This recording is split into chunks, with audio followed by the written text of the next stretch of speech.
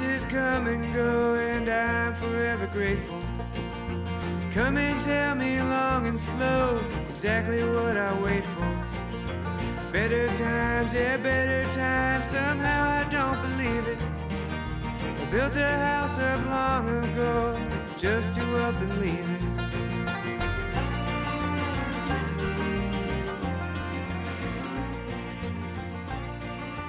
it. Welcome as we kick off our annual Bird Dogs for Habitat campaign during the month of April with a Bird Dog-centric podcast brought to our listeners by our national partners at Sport Dog brand.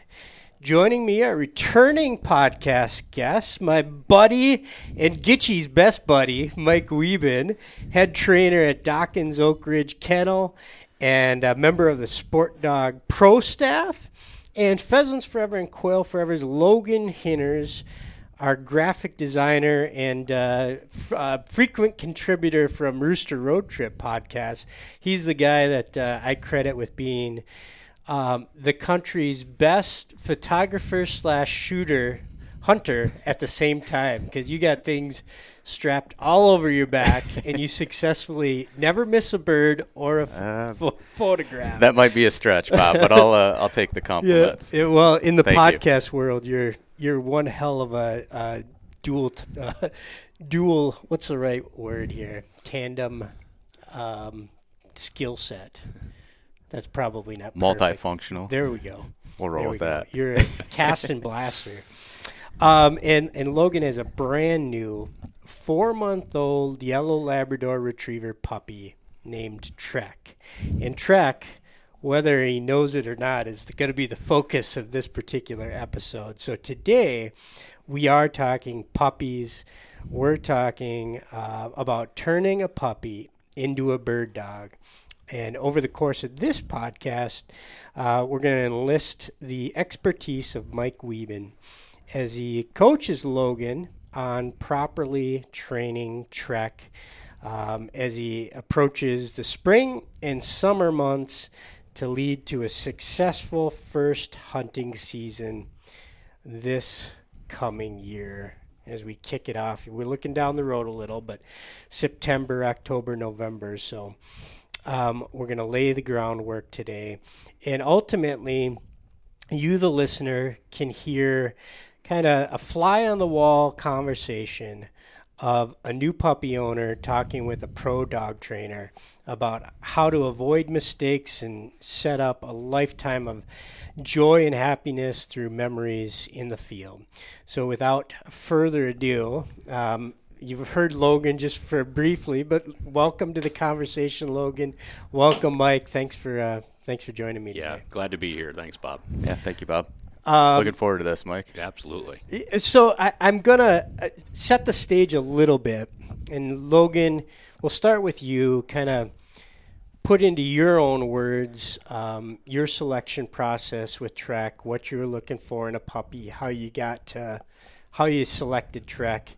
And okay. For the listener, we've shared with Mike an outline for this conversation, but the two of you have really never interacted. So this purely is a kind of a first introduction dog owner, dog trainer conversation, which ultimately is what I'm going for here, because I think there's, thousands of listeners out there with a brand new puppy thinking, this is wonderful.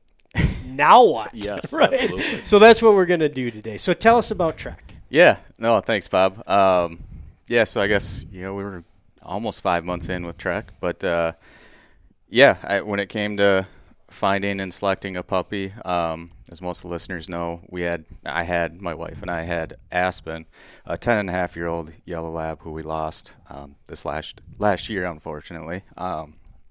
So we were in the process of finding another puppy. We started that process, did a lot of research, just trying to find a breeder. Timing was, critical for us, obviously. With that, we looked at bloodlines, the full spectrum of health guarantees. All those things were important. Color, not as much. We're leaning towards yellow or black. We've always had the dark kind of yellow color in our lab, and so that's something we preferred. You can't control nature, so you don't know what the litter is going to throw particularly. Trek's litter was about half and half black, half yellow. We had second pick in that litter. Ended up being a dark yellow, which fit exactly what we're looking for. The timing was great. I've never brought a puppy home. I guess it would have been, we brought him home New Year's Eve, so it's kind of a fun way to bring in the new year. And gives us a lot of excitement into this new year. But we've never brought a puppy home, in that time period. It's always been later in the year pups that we're bringing home midsummer. So, I had a little bit of fear going into it, like, oh man, what's this potty training going to be like? And honestly, he's handled everything really, really well. And if I had to go do it all over again, I think I'd probably do the same time period now that I've been through it, because that has set us up to accomplish a lot of kind of that foundational training. We're the basic stuff: sit, stay, place training, things like that. Here, targeted here. So we've been working on that. Well, the weather's really crappy out. We can do a lot of that. The initial retrieve work in the hallway, keeping him kind of confined, so he's retrieving, bringing it to me. Just building that foundation is what we've been working on. And now it's getting warmer. We're thinking about the next steps and what we need to do to get him to where we ultimately want him to be come October, November, which he'll be 11 months. And again, that speaks to the timing of bringing him home when we did. He'll be hopefully ready to go this fall. Well, and something to be said about that timeline, right? That winter thing can be difficult with a young puppy, but the benefit of this is you have the opportunity now to hunt this dog this fall, right? You bring a dog home June, July. By the time that dog's ready for hunting in a wild situation, that dog is, during hunting season where they're, you'd be throwing the dog in the Super Bowl when it's not ready, right? Yep. So getting a dog this early and dealing with those winter months, which, as you say, potty training, things can be a little more difficult, but you're going to see the benefit of that now that you're going to have a dog now spring, 5 months of age, and then you're going to be able to hunt this dog this fall. So I always try to recommend getting a dog, even though it is tougher during those months, but that puts you in a great position to have a dog old enough to hunt. Well, quick question related to potty training a dog in the winter. You hear both theories. Oh, it's tougher because it's cold. But I've also heard it's actually easier because the dog doesn't want to be out there in the cold waiting around any more than you do. They get their business done and go in. You've probably, Mike, experienced a puppy in every month of the year. Absolutely. Is it purely individual, or is there any trend you can say that one's easier than the other? Winter definitely plays a factor in the cold and, the young dog being sensitive, being outside. But what I found is, you just got to keep moving. And I think what happens is we underestimate throwing on a light jacket to go let the puppy out real quick. And all of a sudden we're uncomfortable and we want back in. And we probably didn't give that puppy the right amount of time to do its business. Or if they do get cold, they might need to get brought back inside. We do get calls all the time with potty training issues, and especially in the winter months or even summer months. And one of the recommendations we always have, if you're struggling with potty training, what mistake people make is they try to go potty outside, doesn't happen. They let the dog free back in the house, and they're experiencing these accidents. And that's where we always have the conversation about going back to your crate training. Yeah, I know that's not what we want. We don't want to put our little baby back in the crate, but we have to condition them, because every time they have that mistake happen in the house and it repeats itself, it really becomes a problem to untrain that.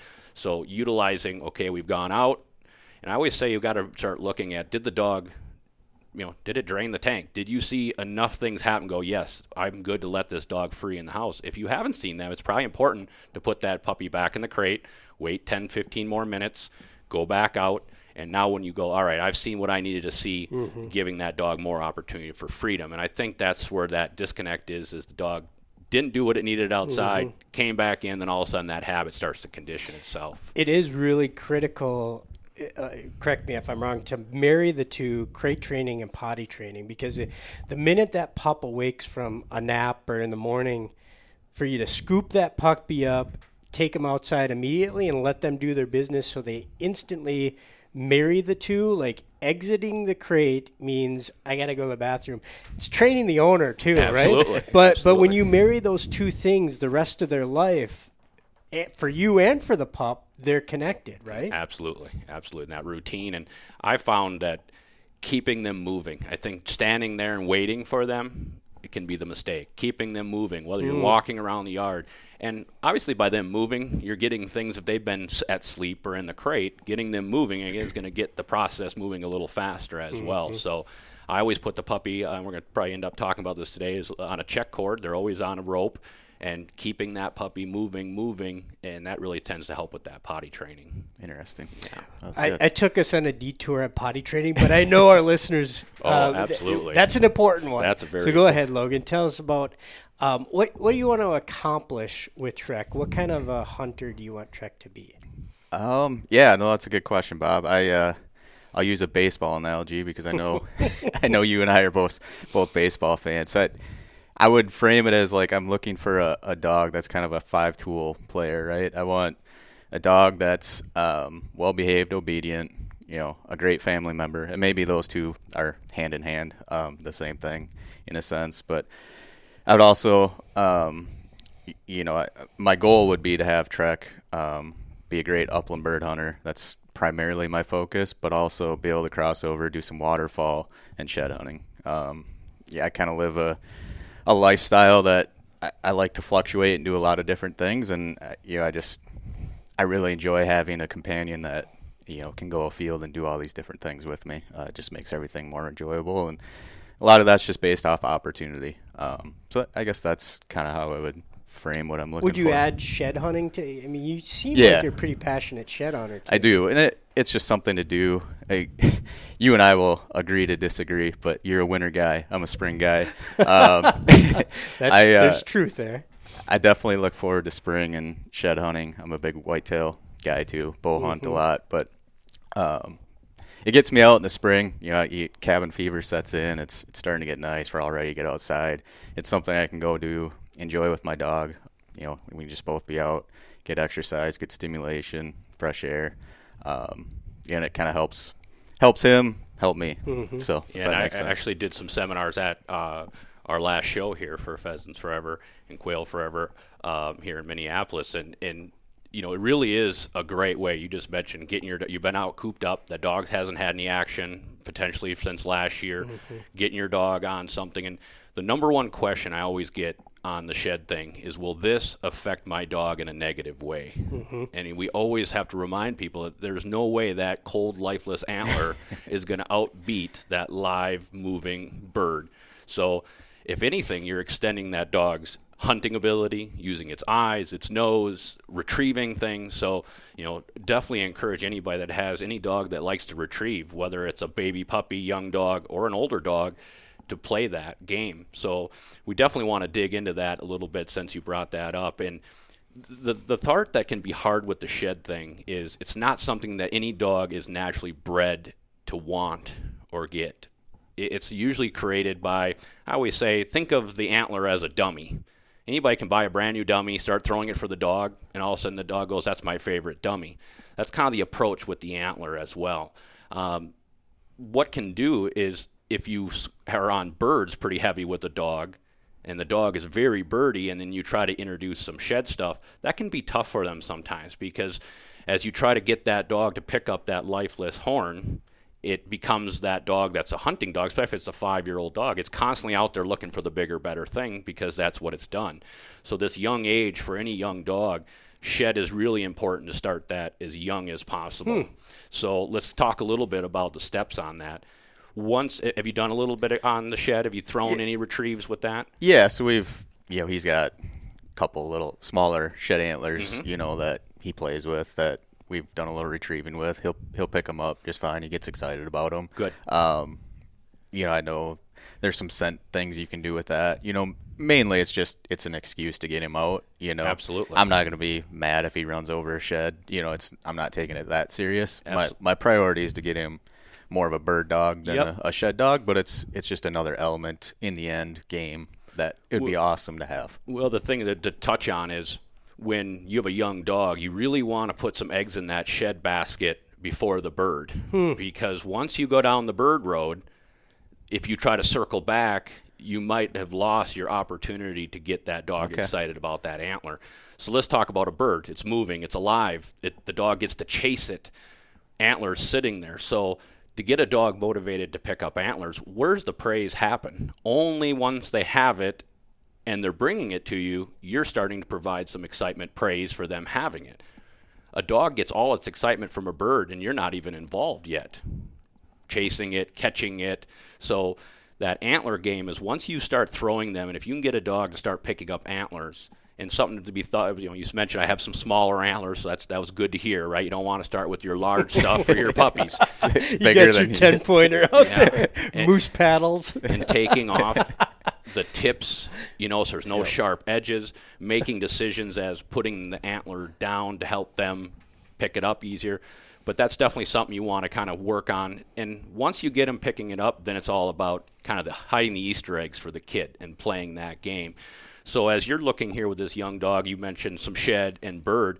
I'm going to encourage you to put a lot of effort into that shed game. Every day you're playing hide the Easter eggs around the home, outside, and you're still working on your bird dog's eyes, nose, and retrieving. So you're not, because these dogs don't usually get introduced to bird and gun, live birds and gun until they're about 5 months of age. So you're right there. Yep. But we definitely encourage owners to get that shed game going ahead of time. So if you are going to circle back and play that game later in life, if it's new later, that bird is, like you guys mentioned, sports. It's already picked its sport, and it's really not interested in maybe playing another sport. So I definitely encourage you to keep that going if you've started it, and keep that from throwing retrieve. Now with the antler, that dog looks to never see you throw it. It's starting to incline that they're out there. Dad hit him for me. I got to go find that.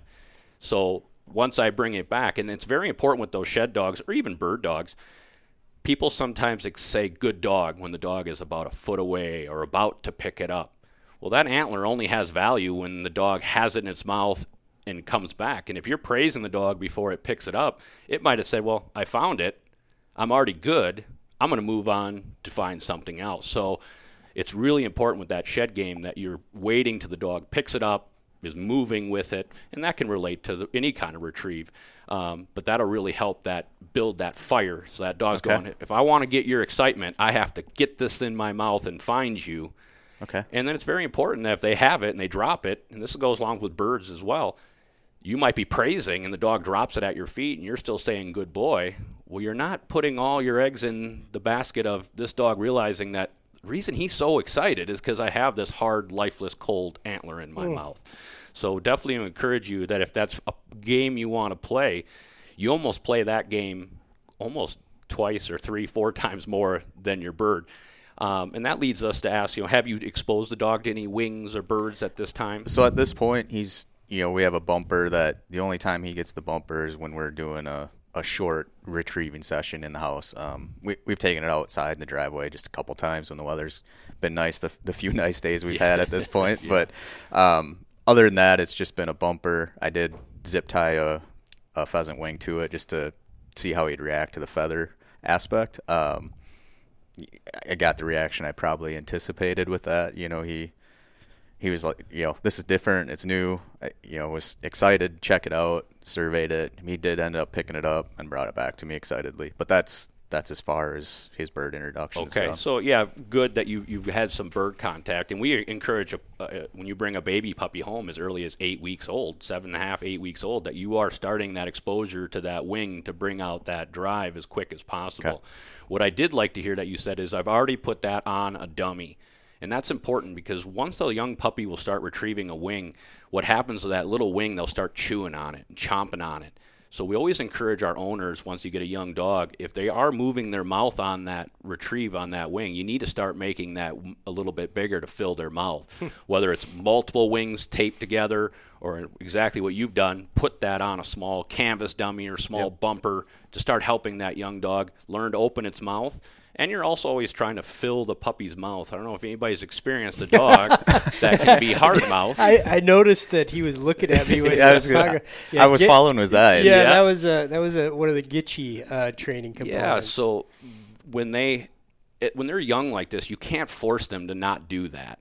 But what you can do is fill their mouth full enough that there's not as much room to chomp. And that kind of goes into the conversation of this age. That's why we don't really encourage a lot of toys, balls, plush. One of the big thing we'd want to point out is squeaky toys. You know, I don't know if anybody's had a fresh dead pheasant and the dog had it in its mouth and they were holding it and that bird made a little bit of noise.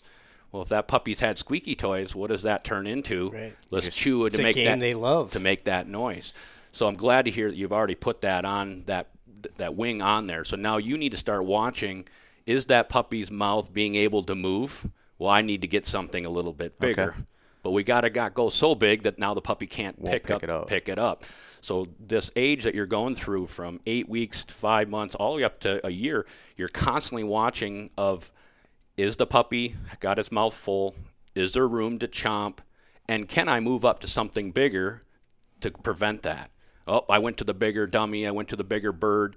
The dog was struggling. It was trying to grab its head and its feet to pick it up. Well, we need to step down a little bit to make that process a little bit easier. So when I think about the Dokken deadfall trainer, right, like you guys have the bobwhite quail and the teal and the rough grouse that mimic the bird, but it's really not so much the bird it's mimicking. It's for the age of the puppy to fill their mouth. So even if you're a hardcore quail hunter, if you have a lab that's a quail hunter, after it's a puppy, you don't want to be using the quail necessarily. You want to be going to the pheasant dummy or the Canada goose dummy because it fills their mouth and prevents the squeezing of their teeth, which will develop into a hard mouth a la what I had solve and get you. Right? I mean, is that a good? Absolutely. You know, I always call it bubblegum mouth. They want to chew, right? And that's something for any young person that, or I should say young dog owner that has a puppy going up. And I always say to people, if you're not going to use the dog for a job of hunting, it's just going to be a companion dog.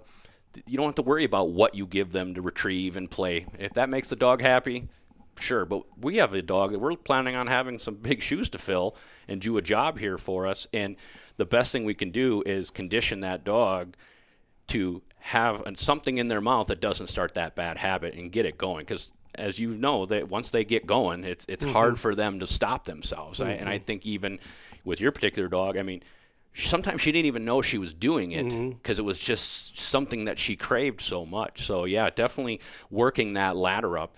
I'm not a big fan of toys and balls, but I always say, I get all the time, well, Mike, I walk away, the grandkids, or there's somebody's going to bring a ball out. When I've turned my back, it's going to happen. The family's going to need that. Okay, well, let's go from a tennis ball then to at least throwing a softball so the dog has something bigger in its mouth. So at least it is that toy. It's something that's not causing more problems that we're going to have to try to fix down the road. And I think that's something to think about.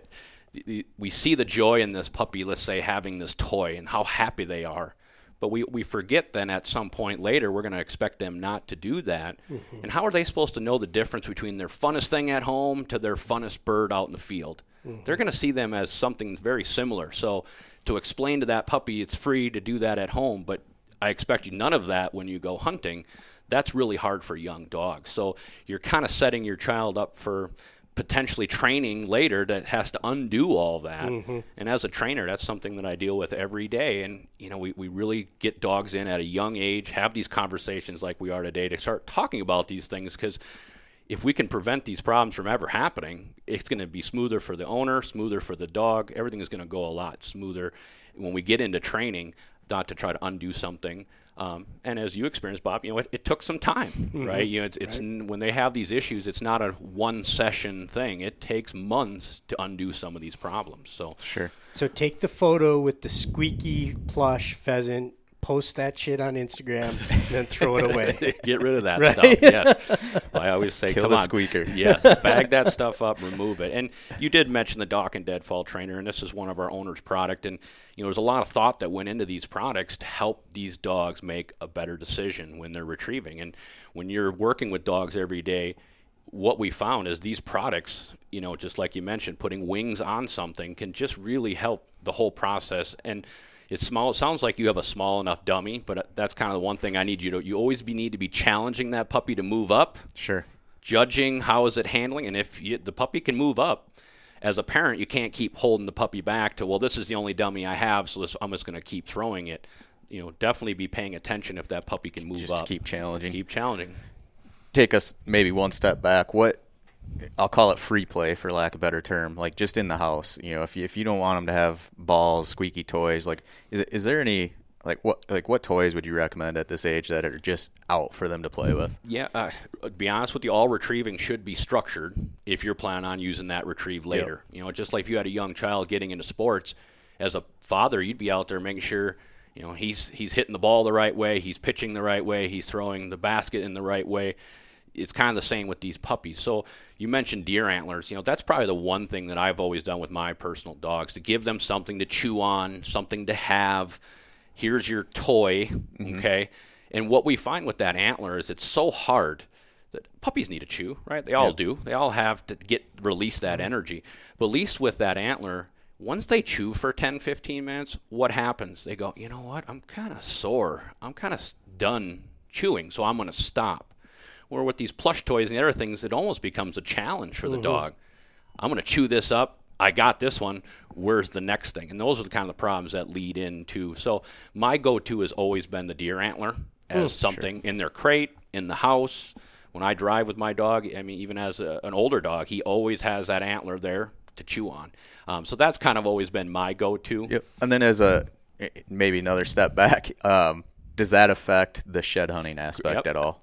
If it's just out, it can 24/7 for them. At the end of the day, with a young dog, if you're planning on doing the antler thing, any exposure to an antler is good exposure. Okay. So if you have a retrieve going and you're playing this game, if you get a little bit farther down the line, 5, 6, 7 months, you're like, I've been shed hunting, puppy's doing great, it's finding them, but now I'm running into this problem where now the puppy brings me the antler and gets about 5 feet and wants to go lay down and chew on it, then it's time to bring that out of the equation. And we're hoping that the puppy's old enough and you have a routine, you're in training, you're doing things to stimulate that dog so they don't need that time of just sitting there in the living room chewing on something. Sure. Yeah. Yeah. Oh, that's great. Yeah, absolutely. I mean, they need that, but at the same time, you always got to be saying, what other problems am I going to create here by giving this dog this? And it's like raising, I have young kids. Sometimes it's easy. Like, okay, they're just busy over there.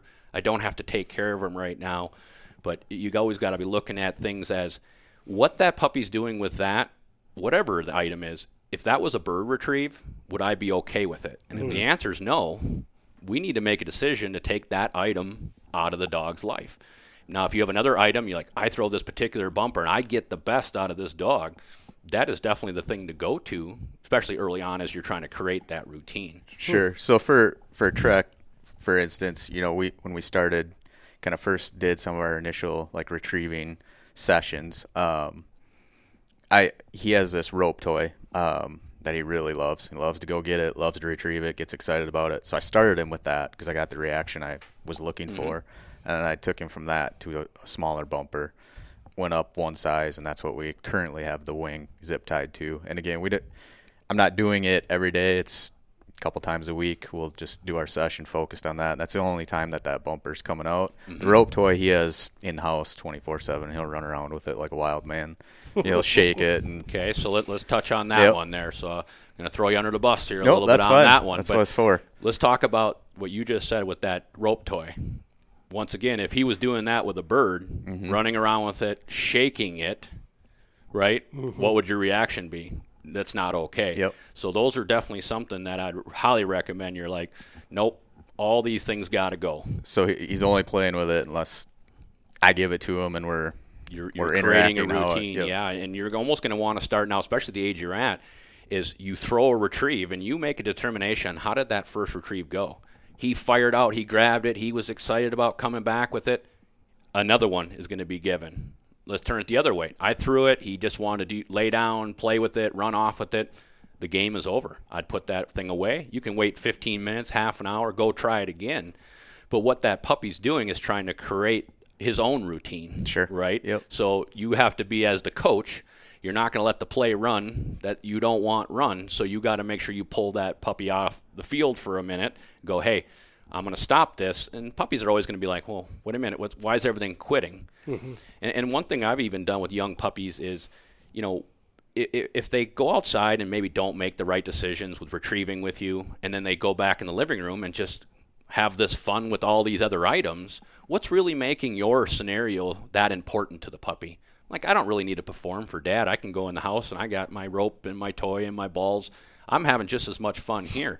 So you're going to at the age now that you're really going to want to put all your eggs into trying to perform that nice athlete retrieve, and knowing that if the puppy's not performing, you're going to shut it down, Pull out. Yep. But then all of a sudden you're going, all right, now I got one good one. All right, I got two good ones. But I know if I throw it 3 times, that's where the chaos or the mistakes start to happen. Well, you need to know that, and when you learn that, you got to keep that information really up front, because like it's going to happen again, and you're kind of stopping that puppy from getting to that. And all of a sudden, now what happens is everyone starts to happen the right way. That habit starts to get created, and all of a sudden, now that puppy's not even choosing to make those mistakes because he's just been conditioned to doing it. So, a question I would have for you at this point: has there been a check cord rope involved in any kind of retrieving? No, because we've been in the hallway. In a confined. Yep. He can't escape me. I throw it down to the end of the hallway, which split level house. It's not like a super long hallway. It's a pretty short run. He picks it up and he's coming back to me. And that's so I haven't. But when we're at a point now where it's getting nice, he can finally deal with a little bit of snow we had left. I will definitely put a check cord on him. Absolutely. And that's something we get young dogs in that have never been off a 6-foot rope, or they've been fenced in. They haven't been exposed to that rope attached, dragging underneath. Now all of a sudden you want to use that tool to help that puppy make a better decision, and they're not conditioned to wearing one. So I'm going to highly recommend that even before you use it for retrieving, that puppy's dragging that check cord around, exposed to having it, touching them. I've seen puppies that touched their leg and they didn't know what it was because they've always been just on a shorter rope or leash. So getting them exposed to that. And the big thing about the hallway thing is that's exactly what you should do for a young puppy. But, you're at a point here, you got to get out. And once you go out in the world, the distraction level is going to go the neighbor, this, that. Yep. So that puppy's going to have all these things pulling it away from you. So that check cord. And what I always like to say to So explain that real, because you visually did it. Yep. But explain what you're doing for the listener. So, by using a light rope, you're going to be encouraged them to come the right way. Yeah. And one analogy I always like to use is like having a 100-pound fish on 1-pound test line. How are you going to handle reeling that fish in? You're not going to pull hard because you're worried you're going to snap the line. Well, I want you to think of that as discouraging the dog to retrieve. You're going to pull just enough to try to move that fish towards you, but always worry that if I pull too hard, I could potentially snap the line and lose this fish. So that's kind of the same thing I do. It's constantly pulling them to you, but then if they want to come, relaxing, praising, and I've seen puppies, they're coming, and all of a sudden they divert and being ready. And one thing we do at our kennel that we're really sticklers on is when we're running a rope is not just standing there. It's when a puppy goes forward, raising our hand up high with the rope, keeping it out of their feet, moving forward with them. And then one big thing we don't do with young puppies is just stand there and go, here, bring it to me. We're running away. We're excited. When you run away from them, it's kind of like the pack takes off. So one of the best things, and I'm sure a lot of people have heard this, you get a puppy, best thing you do is when they have it is run away from them. Because what they're going to do is they're going to compete with you to get in front of you. Well, when you have that rope, instead of turning around and saying, here, bring this to me, now that puppy has a decision about 3 feet away to go, I don't know, he might be trying to take my prize. I might have to hit the brakes here. But by running away, they're going to compete with you, run past you, and guess what? They're going to bring that check cord rope right to you and give you an opportunity to pick up that rope. And usually it's that last 5 feet, especially a dog that tends to be a very birdy dog. They value it at a young age. You're going to see what we call being possessive, meaning when they get that bird, their pretty much instincts are telling them, this is mine. You can't have it. And I think that's one mistake every person makes too much with a young dog is they take the retrieve way too quick. We're thinking we want to throw it again, right, to get that retrieve in there. But what you're actually creating is a dog that goes, well, why would I come to you? You're just going to take my prize from me. Sure. So I want you spending way more time with any puppy, whether it's 8 weeks old or any stage of training. If they want to hold it, if they want to come with it, work more about how long can I get this puppy to stay by me with this item in their mouth. And I don't care if a young 5-month-old puppy wants to crawl up my chest holding a bird in their mouth. Right. As long as they want to be here, that can start creating that instinct to, I got to get to you as quick as possible. Okay. And it can really stop that training issue of, well, he brings it about 3 feet and then he drops it and he wants to take off and not finish on the retrieve. How much, if you're conditioning him to, I guess my question back to that would be like, are you conditioning them at that point to parade around? You hear that too.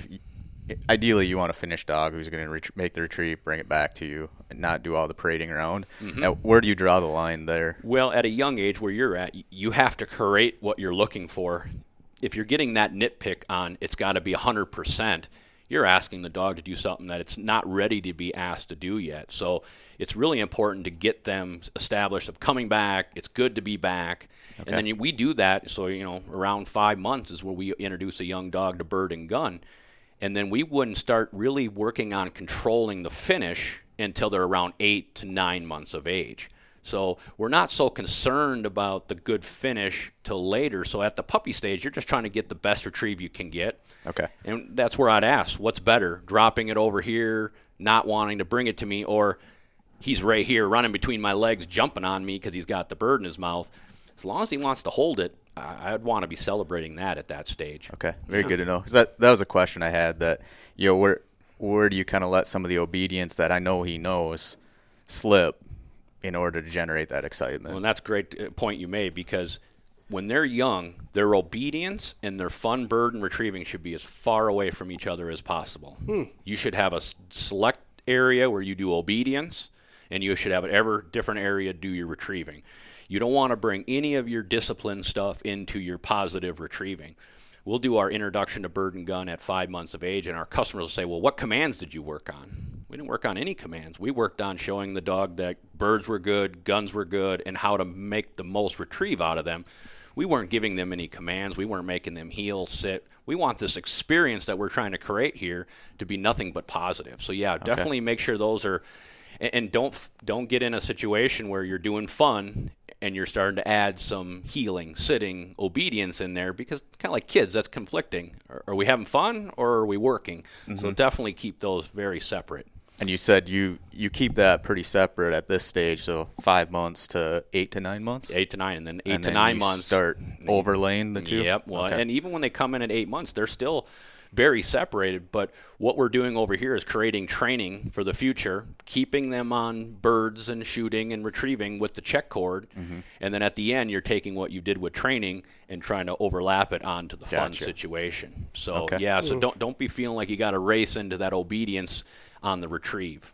So if I can project for a minute and hear what you're talking about, like on the obedience side, you're going to be working on healing, right? To train that dog to be at whatever you determine, right or the left. Yep. On the fun side, you're working on the retrieve, getting the dog to come back to you with bird in the mouth and proud, right? But you ultimately come back, and whether that's parading or not, you're not worried about it at this point, as long as the dog is with you. And then as you get to a little bit older, 8, 9, 10 months, you layer.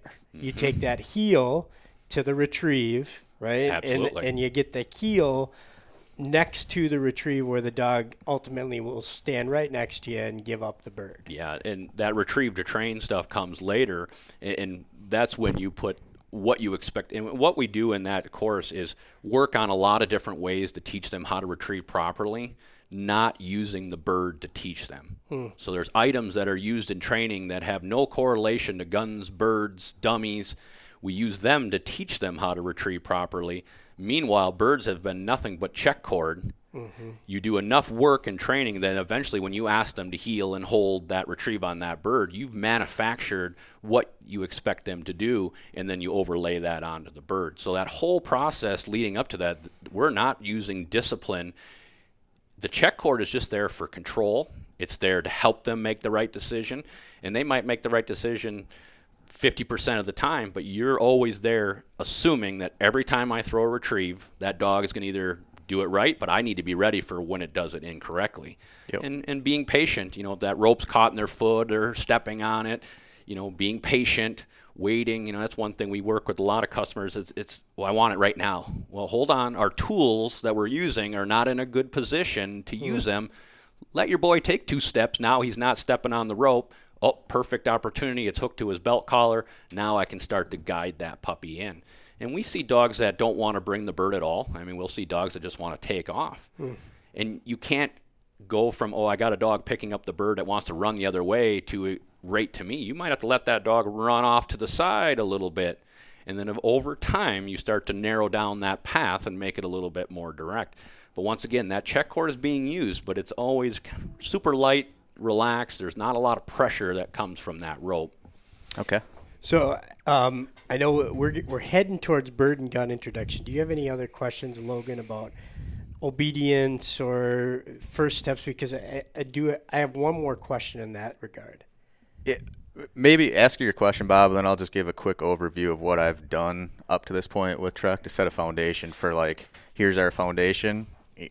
Where do we need to go with the next, bird and gun? As you're explaining, the plush toys and tennis balls and the antlers, I'm thinking about my own experiences with my own dog, and it's that desire to allow dogs to have playtime, right? Where you're not doing something, but you know that they're occupying themselves with something, and they're like, oh, the dog's happy, right? And I'm interpreting, Mike, the way you're answering some of those is, well, a person that has a dog that they want to become a bird dog, there's no such thing as necessarily free playtime. They could, when you're talking about playing with items for retrieving, you need to have it structured. The playtime could maybe come with the kids for socialization with kids, socialization with other dogs. That's playtime. But when it comes to items that you're playing fetch with in the backyard, antlers, docking deadfalls, frozen birds, you need to have structure around that. Otherwise, you're going to end up backtracking in the training part. Is that an accurate assessment? Absolutely. And I just don't think it's fair for that young child to be, kind of mixed messages. Well, it's okay this afternoon, but it's not okay later when we do our structured retrieves. And you're almost going to start having your own battles with your own child at home like that because you keep changing the structure. So, yeah, it's tough. And it is tough because I think, I'm going to make dinner.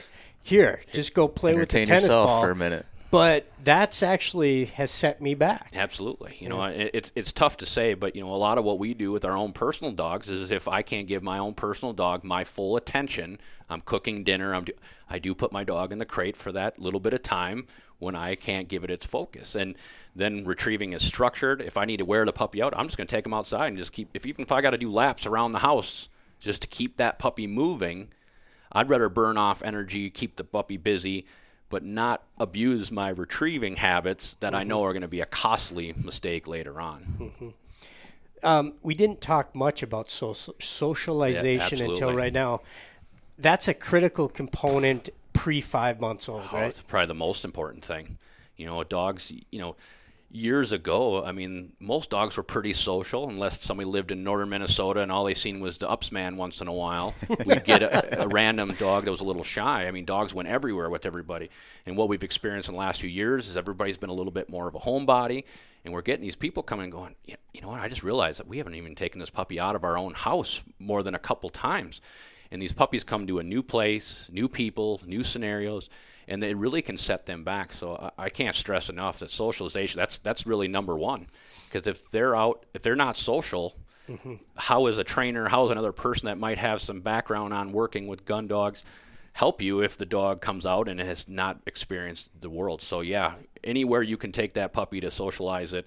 One of the biggest things when we get a dog dropped off, the owners are right away don't want to embarrass themselves around the dog trainer, so they don't want the dog to misbehave. And my first comment is, I want to let that dog do whatever. If it wants to jump on me at first greeting, that is a good thing for me. That means that dog is socialized. It knows people are good.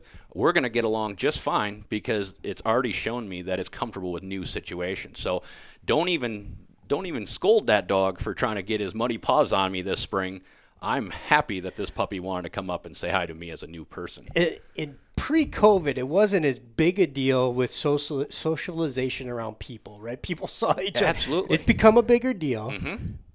What I have encountered is dogs socializing with other dogs can be a problem. And you're like, oh, what's the big deal?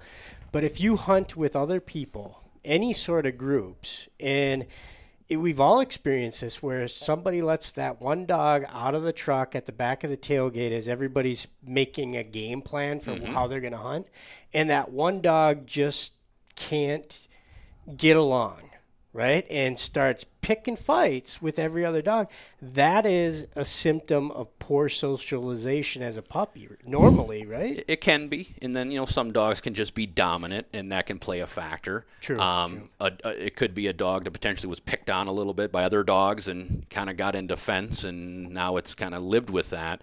But yeah, we definitely recommend keeping all dogs separate. Especially in our world, until they're fully trained, fully controlled. You really should be all one-on-one, because those are the kind of things that when you don't have full control of a dog, those problems can start coming. So, all these stores now, and I'm finding everywhere I go, I was just up at a store here the last weekend, and people can bring their dogs in, the supermarket, the bank. Nobody's going to be upset when you bring a young puppy in, right? Even if there is a no dogs allowed. That is going to be something that's going to help them interact, going to other friends' house, different yards, and we need to touch a little bit here on you're retrieving at home. You're talking about just getting outside. You kind of need a lot of things need to happen here. You need to get outside in your backyard. You need to get outside in your buddy's backyard. You need to start showing this puppy it doesn't matter where I go, things are good, new people, and then exposing that retrieve game.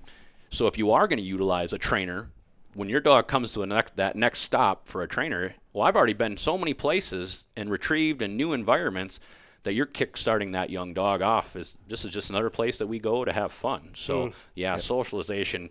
A trainer, nobody can help you if the dog is not socialized. If the dog gets out of the car and it doesn't know what to do without being by its parent, how is the trainer going to help that situation? That dog's going to kind of go in its shell and clam up. Yeah, and sometimes it takes us. I've had dogs. It takes a week. Now we're a week behind the schedule because we were working on socialization when we should have been working on bird and gun introduction. So, the more socialization, the better. Absolutely. Yeah, we've done, I think, a ton of that, just not in the retrieve sector, if you will. He's with me at the office today. Good. He's in the truck, learning to be in the crate. I bring him to my parents, bring him to my sister-in-laws. Like, he's living on the road with us back and forth. He's been in a lot of different environments, just doing basic, again, a lot of obedience stuff in different environments, whether it's my parents' house. I've even handed the controls over to my parents, let my dad give commands, my mom give commands, my wife, just so he's doesn't think in his head he's got to listen just to me. Absolutely. I just haven't taken the retrieve game into those different environments. Get it solid outside of your own environment, but then, so you're like, nah, every time I throw, I'm good at home. That's your signal that you need to move on to different locations. And that's when you can start transitioning that out. Absolutely. Cool. All right, so we're heading towards bird and gun introduction. Before we go there, shout out once again to Sport Dog, the sponsor of this particular episode of On the Wing podcast, and also mention that it's Bird Dogs for Habitat Month, the entire month of April at Pheasants Forever and Quail Forever. It's our bird dog popularity contest, all for the purpose of creating public lands habitat through our Build a Wildlife Area program. Every donation made through the campaign equals a vote for your favorite breed of bird dog, but it also equals dollars for our Build a Wildlife Area program, which will help us create more public lands for all of us to chase our bird dogs around for the coming autumns to come.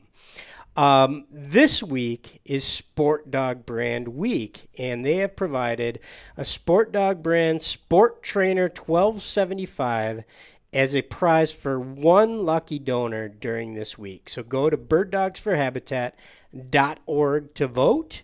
And thanks to Orvis, Purina Pro Plan, Rufflin Kennels, the North American Versatile Hunting Dog Association, and Sport Dog Brand for sponsoring Bird Dogs for Habitat. All right, so we're here at Bird and Gun introduction. Sounds like Logan's done a lot of the right things to get us to this point. Probably a little bit more on the retrieve training in a variety of different settings. So how close is he to the bird and gun introduction? Yeah, we generally do that around 5 months. So there is a little bit of a couple things that we'd want to do. You've got wing exposure. You've been retrieving. We need to get outside. We touched on that. But we really need that puppy, especially if it's going to start bird and gun introduction, to be actually exposed to the real thing. So it's great that you put in that dummy wing combo, but the next step is real birds. And one of the best birds that we have found out there that we use is a pigeon. It's small. You disable them by clipping a wing on one side. What happens is that bird can't run fast like a pheasant. It can't get away so quick that the puppy doesn't have a chance. And they are a small enough bird that we really enjoy seeing a young dog go from, I can't do this, to, okay, I have some confidence here to get this. So the process when we have them come in at 5 months, what we would love to see is that when we bring you in at check-in day, that when we throw a dead frozen pigeon on a check cord, your puppy knows what that is. It's picked it up at home. Maybe the puppy's been a little shy for their first few minutes in the new environment, but after a few minutes, that puppy's retrieving that because it's been exposed to it at home. The steps that we would take for a customer then is once we get them picking up a frozen bird, and we hope that happens at drop-off, the problem we get sometimes is if a dog's had no feather exposure, and let's just say, let's go back to the ball. The dog's been retrieving amazing, and that owner thinks, oh, this dog's the best retrieving dog I've ever owned. And at drop-off, we'll throw that frozen pigeon, and the dog will run out there and get up to it and go, well, what's this? What am I supposed to do with it? So it's very important before that introduction of burden that you start getting that dog, like you've done, wing on a dummy, then moving on to the actual real thing. Once we start gun breaking a dog, we move into all live birds, that whole process, and it's a 2-week course for us. And what happens is it's about, and I think this is something we should talk about, is years ago, the whole idea of gun breaking and bird and gun introduction was, let's get the dog, can see if it's okay with noise. Let's take it to the trap range. Let's shoot our gun around it. Let's see if the dog can handle loud noises. And if it can, well, then let's see if it'll pick up a bird. And over the years, we really found that that's really not the right way to go, because a dog had a noise happen for no reason, and it potentially made the dog uncomfortable. And then we found out later that the dog was nervous around guns, noise, but it was great on birds. But the damage has already been done. So our focus is all about the bird first, and then incorporating noise that comes in.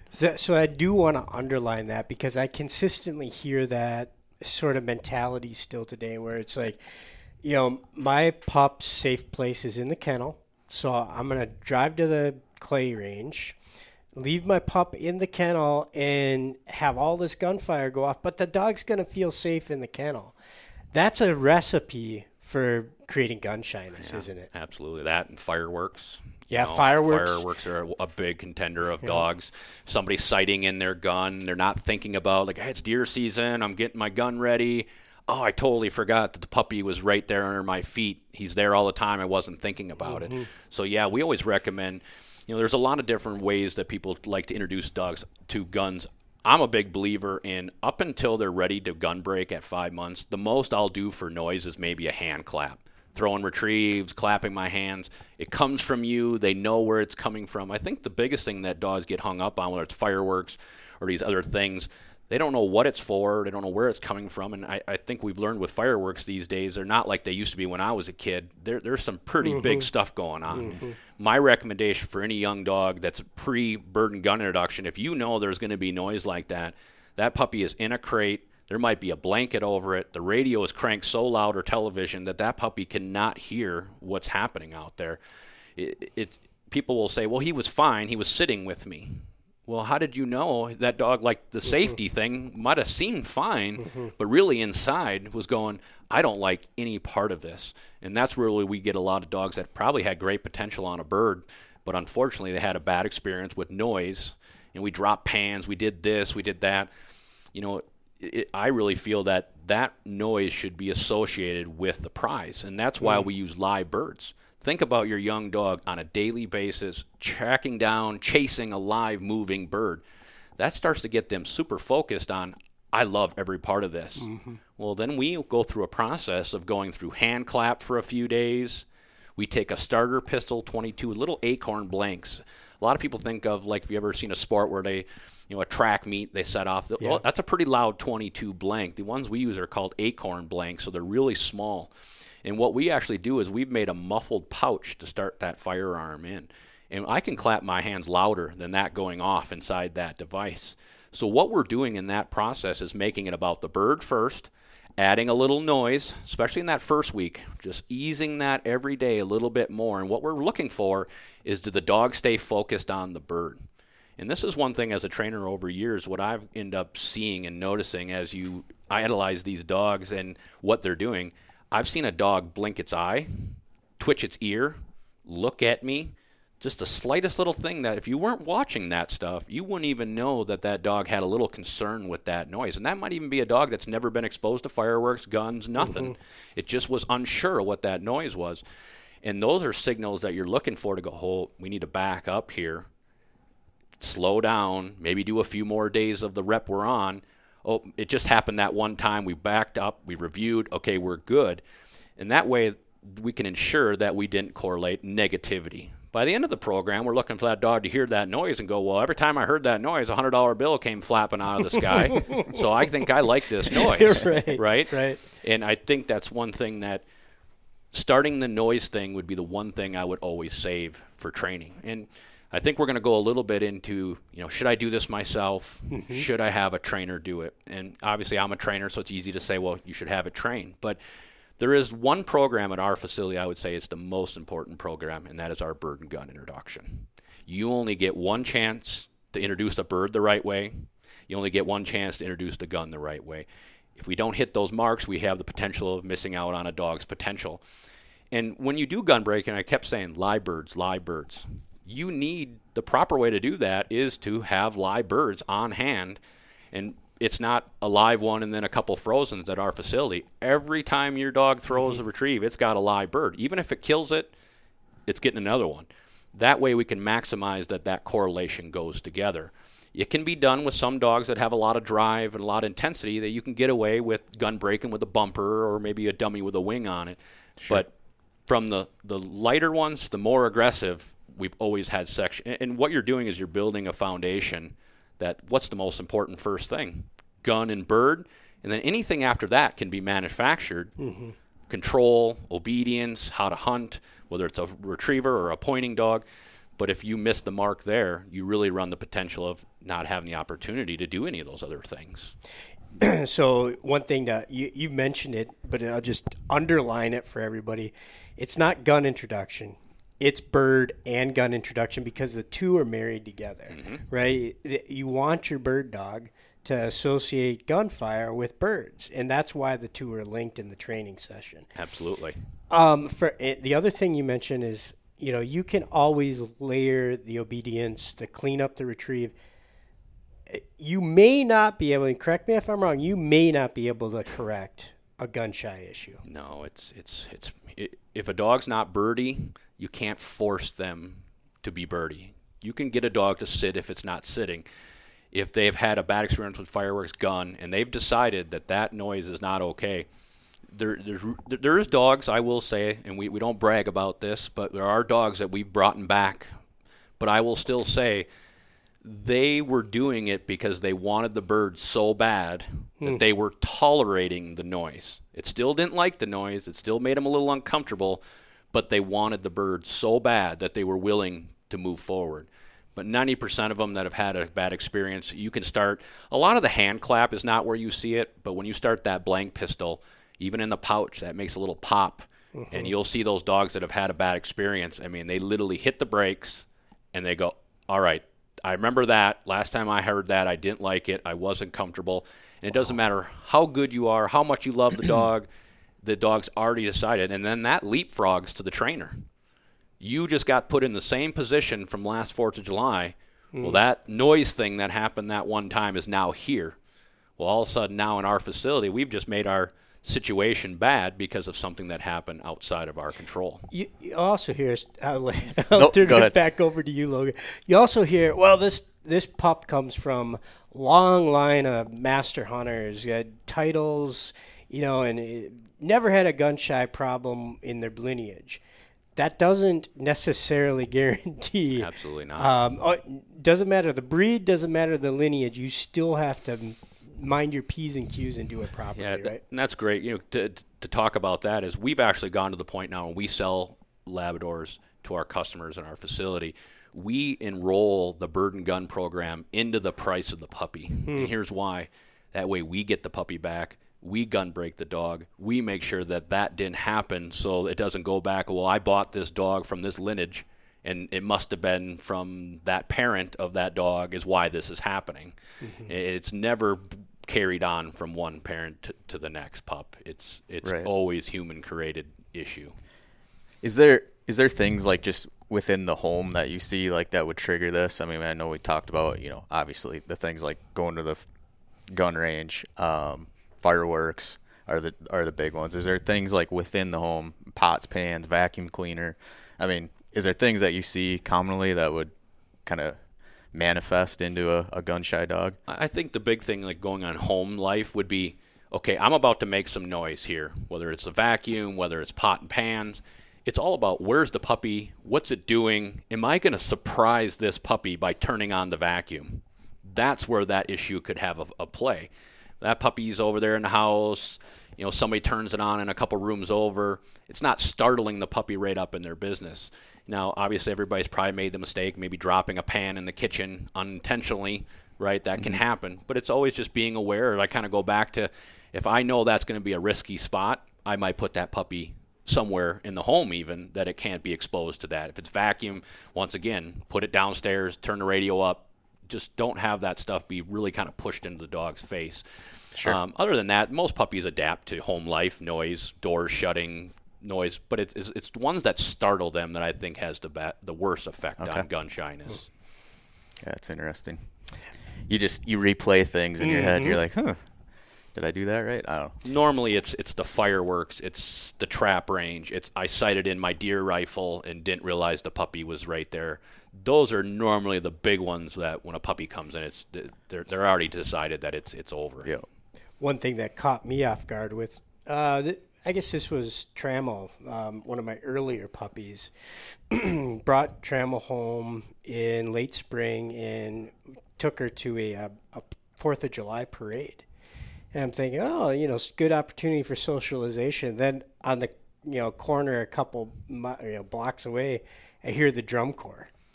I was like, thankfully, that sent a trigger into my mind. I was like, I got to get this dog away from this. It wasn't fireworks, wasn't gunfire, but you just think about a high school drum line. Absolutely, yeah. It's like, I'm going the other direction right now. Mm-hmm. And it didn't lead to any problems because, who knows, right? But those sort of things are what you got to be cognizant of when you're a new pup owner. Yeah, and bird and gun being, like I said, it really is our most important course because anything can be done. Even a lot of customers come to us that intend on training their dog themselves. They realize to be able to have the dog on live birds every day, they don't have access to that. The other part these dogs get is your dog is there with other dogs. So we don't ever do free play at our facility. We don't do two dogs trying to get the same retrieve. But your dog, let's say it's the third dog in a row, it's going to watch a couple dogs retrieve, correlate, and kind of the tease factor gets kicked in a little bit. So not only does your dog get exposed to live birds every day, it's other dogs watching them, hearing the shots as they correlate. Okay, now your dog's number 3. He's going, get me out there. I'm on deck. It's time to go. Uh-huh. All those things can really build drive, and that's all we're really trying to do is make gun and bird good. I always say pour gas on that fire. Right. And then also a trainer's evaluating what's the retrieve look like. Are we going to have a hard mouth issue? What is even though we're not asking for obedience, how was the dog's manners? Did it pull us down there? Did it jump on us? Because then after that 2-week program, we're going to do a live demonstration for that owner so you can see your dog. To call you on the phone and say, this is all the things you need to do, compared to, no, I just watched my puppy. I even encourage film this so you can watch it back later. Then we sit down and go, okay, here's the things you need to be throwing for retrieve. Do you own a check cord? Well, you need one. And we can take each dog separately and go, this owner needs to go down this path, this owner needs to go down that path. And it can be dogs from the same litter. Sure. But how they were brought up, the different traits between the different litter mates. Different exposures along the way. The other thing that I think about, you mentioned this, accessibility to birds, Absolutely. right? Accessibility to pigeons, because there's a lot of people that will do gun introduction, like, okay, my buddy was way over here. We gradually moved the dog closer to the gunfire, right? Dog's fine with gunfire, but isn't necessarily connected to birds. So dog's fine with guns, but then you go out in your first pheasant hunt, dog gets a rooster in the mouth, and then all of a sudden that great big long spur is whacking them in the nose and they're like, well, this sucks, right? Because that bird introduction in a bird that they can handle also builds up the tolerance to the goose trying to take them under the water, the rooster trying to whack them in the nose with the spur, the wing beat on their face, all those things they build a tolerance to because they love it so much. But if that's their first experience, you can really turn them off, right? Absolutely, and you nailed it. The pigeon is great for that. Once they go through our bird and gun introduction, we'd kind of recommend, as we would ask you to go to a game farm and continue hunting with your dog, moving into like chuckers. I don't know if anybody's shot chuckers before, but they're a covey bird like a grouse. So they hold, they don't, a pigeon's going to fly away if you give it too much time. A rooster's going to run. You're looking for a bird that sticks and stays where it's at. So when you're getting a young dog from bird and gun introduction, moving on to going to a game farm, and I always say game farm because a young dog should not go in a wild situation. You can't guarantee success. You might be hunting educated birds. Where game farm, you can go out in a position like they're there. You literally just watch the guy put them out for you. And I even recommend in a game farm you have them flagged, right? You don't want to spend a lot of time out there going, I don't know, the guy said he put them out here somewhere. You got to be the dog going, all right, I see one over there with that mark. I'm not going to bring my puppy right to it, but I'm going to at least start heading that direction, keeping that rhythm of success happening quick. And I'll go from pigeons, chuckers, then I would say start mixing in some hen pheasants. They're going to be a little less aggressive than those roosters. But everybody wants to jump to that rooster. And when they're young, and the price of birds these days, you can probably get 3 chuckers for the price of one nice long-tail rooster. Right now with that young puppy, you're more about how many you can shoot for the puppy and then moving that size up. And that's no different than these retrieving things, moving the size of the bird based on. And I'll make those decisions if you see your young dog like, all right, I'm on chuckers and the puppy's starting to mouth a little bit. I need to start adding some hens in this situation to fill that puppy's mouth. And I don't go to roosters until I see that the dog's had quite a bit of bird exposure. It's showing me every sign leading up through a hen. And in our facility, we shoot a lot of hens for these young dogs because they're not as aggressive as those roosters. At the end of the day, they have to be exposed to that last step, but you can build that confidence, pigeon, chucker, moving up. Very interesting. In the flagging of the bird, I also just love too, right? And the reason I love that is where the bird is. You can watch how your dog's working. You can assess what the wind is doing. That's right. And you can see how the dog is or isn't using their nose. And you don't, like you mentioned, you don't want to lead them right into it, but you do, if you know where the bird is, you can lead the dog into the wind correctly. That's right. to help them connect the dots on wind equals finding the scent equals finding the bird. That's a good question too, not to cut you off, Mike, but when I'm doing, where we're at right now with Trek, and I'm doing a lot of bumper work with the wing attached, should I be incorporating scent into that as well, or am I mainly just worried about the retrieve at this point? Well, you want some scent in there as well, so they're familiar, and that's by having the real wing on there is really the best. All the things out there's all kinds of product. At the end of the day, there's nothing better than the real thing. So whether it's any kind of wings you can put on, if it was me, I'd be keeping feathers involved through that whole process. And the more you can practice with the feathers, you're getting more reps of that play happening with the item that you plan on having to do it correctly in the future. So I try to stay on. And going back to like the deadfall trainers and things, we use these as alternatives when an alternative needs. Maybe I'm going to do a bunch of water retrieves today. Well, if I throw my frozen bird in there a few times, it's going to get saturated and maybe unusable. That deadfall might allow that. But if something like this deadfall trainer would be thrown in cover, absolutely you better be putting scent on there. Okay. Right? But if you're going to challenge a dog to really find something, there kind of is nothing better than the real thing if you're trying to create that nose and challenging them to find it. And that's why going into, let's say, the chucker being a bird that's going to hold, it's got a good odor, you know where it is, you're just setting that dog up to learn that nose. Mm-hmm. So let's take a step back to bird and gun. And you were kind of talking about this with the gun and moving closer. All the initial gun breaking is done out front, meaning the gun and the bird are out front of the dog. So they can see. When we do our introduction course, we're not hiding birds in the cover. They see us throw them. When we dizzy a live flyer up, it's right in front. They can see us dizzy it up and set it on the ground. Everything has to be put together with their eyes and the situation, their ears, the gun. What can happen, though, and you mentioned that they check on the gun way out in the distance and it's fine. And then where I thought you were going to go with this is then the bird gets up for the first time. Well, where was that gun now? Now the gun is behind the dog. Mm-hmm. And that's where a lot of people think, oh, we're good to go because we've done some gun way out in front and we move closer. Well, when you shoot your first bird, where's the dog and where's the gun? Right. You're behind the dog. And they don't have a visual. They don't have a visual. And if they didn't have a proper gun breaking, that's an opportunity to spook them as well. So we go through a whole first week is everything's out front. And then the last step, we move them all the way from a starter pistol. And that talks about people doing it themselves. You've got to be ready to live birds, starter pistol, 410, 20 gauge, 12 gauge, right? An area to do these things. Well, what happens is we get them all the way through the 12 gauge when they see us out front.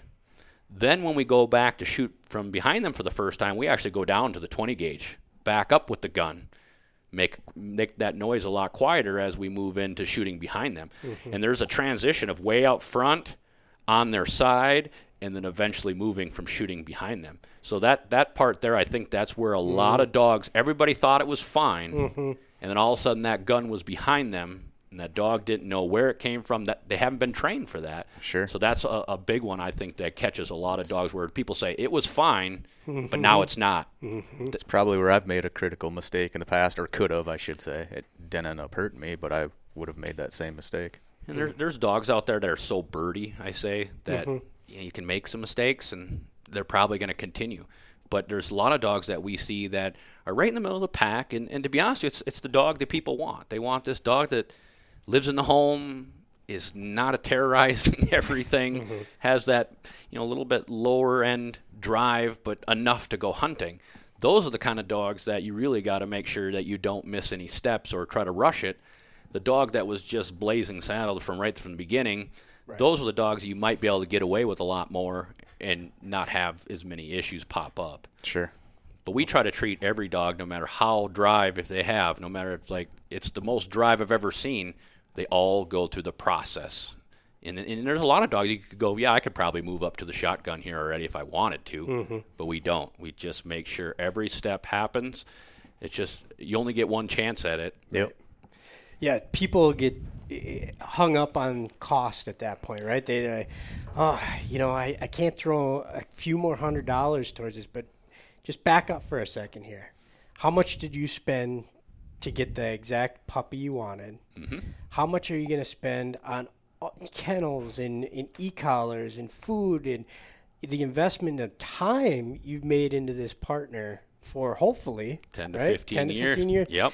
And a few $100 on the one component you very seldom can fix is gun shyness. Absolutely. And I always say if I told you had to spend this amount of money and you broke that up to 10 years, you're talking pennies on the dollar for a lifetime of that hunting dog. So that is one thing. Unless you have the right tools and environment, and once you start bird and gun, you can't do a couple days, I got busy, work, family, and then I'm going to pick up this weekend, and I'm going to try to rep the dog a bunch on Saturday to catch up. That's not how that needs to go. That dog, once it starts that process, needs to be on a daily routine. And that's what we found gets the most out of all young dogs.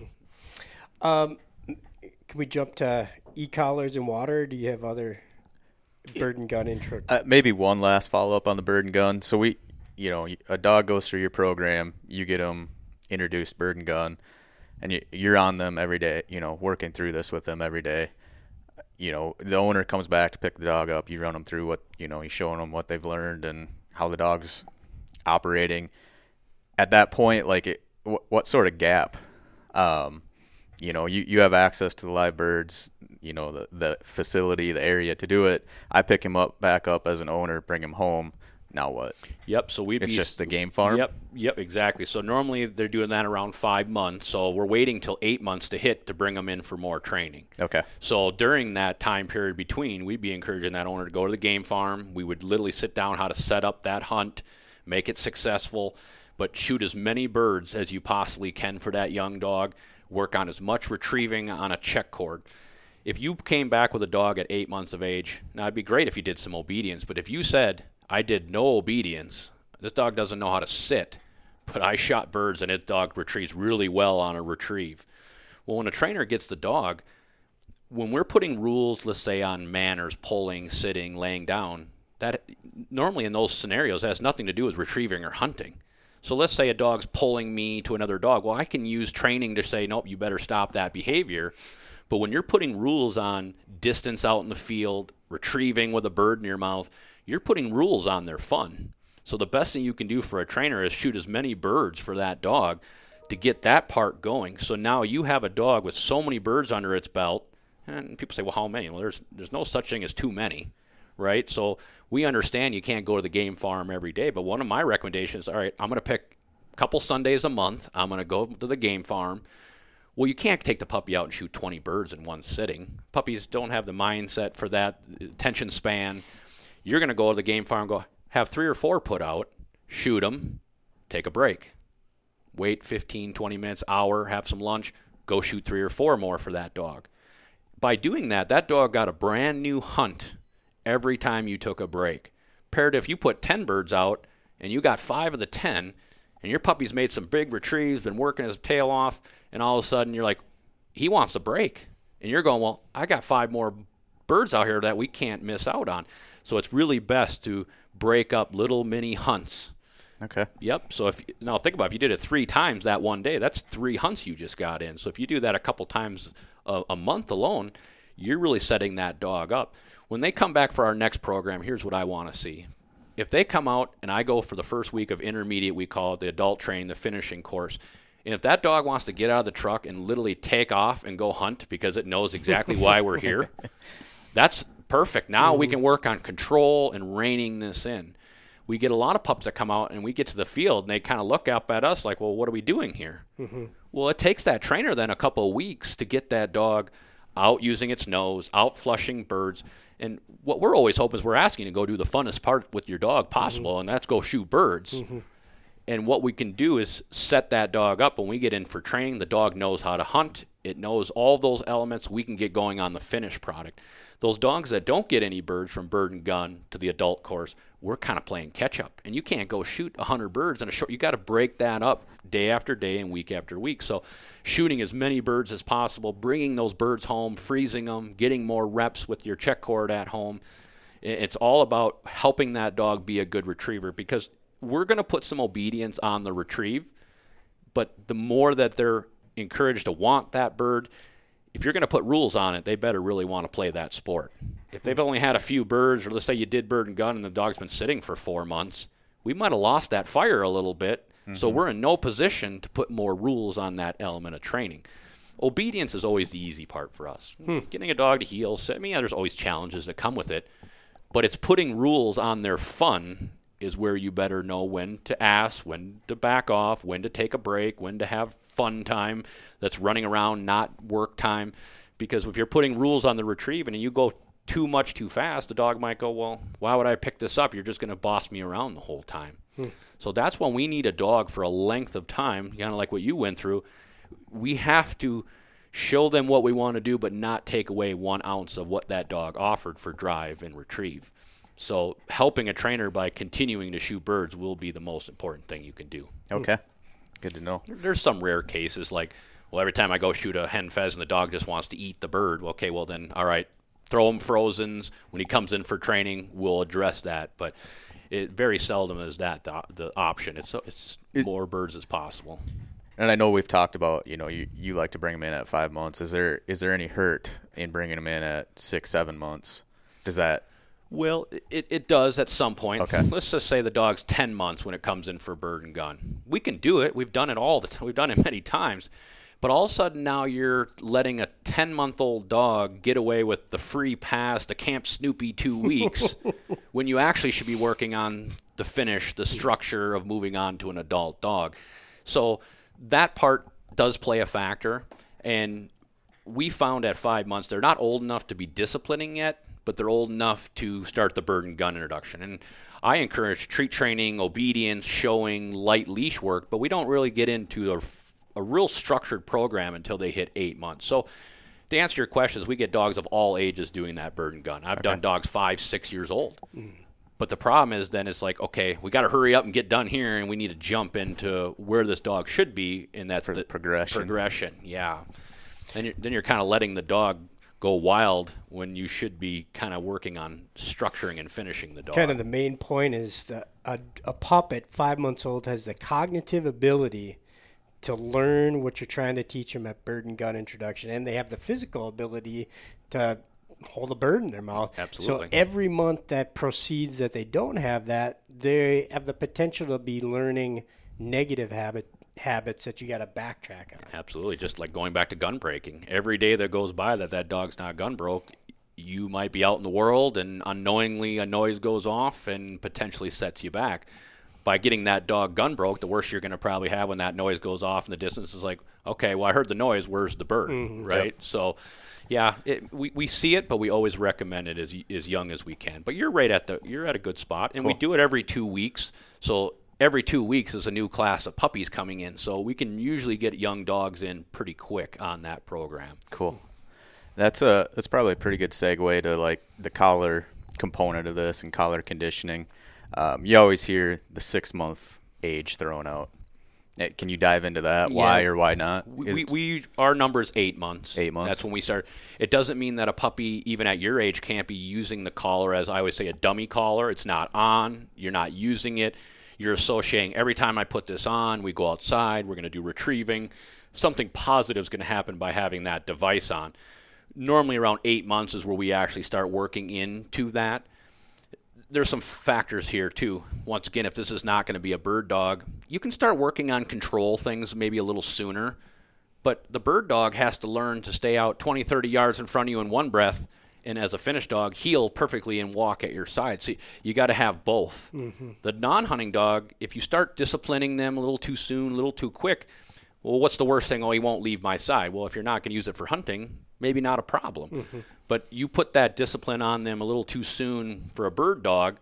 Now, so I used the collar for coming. I think I got a little too aggressive with my correction. Now I think that puppy doesn't want to leave my side. What do I do? Well, unfortunately, we've already put a little bit of negative a little too quick. So we generally say wearing it, fun, doing things. What we do with all our collar training, and I think the big misconception is a lot of people use the collar as the teacher. Right. We're going to use the leash, the check cord.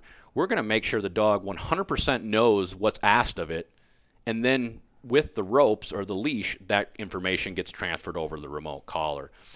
So where you're at right now, I'd be concentrating on retrieving, gun and bird. Now, don't get me wrong. I'm not saying don't do your obedience, because you're going to have time when you're not doing those other things.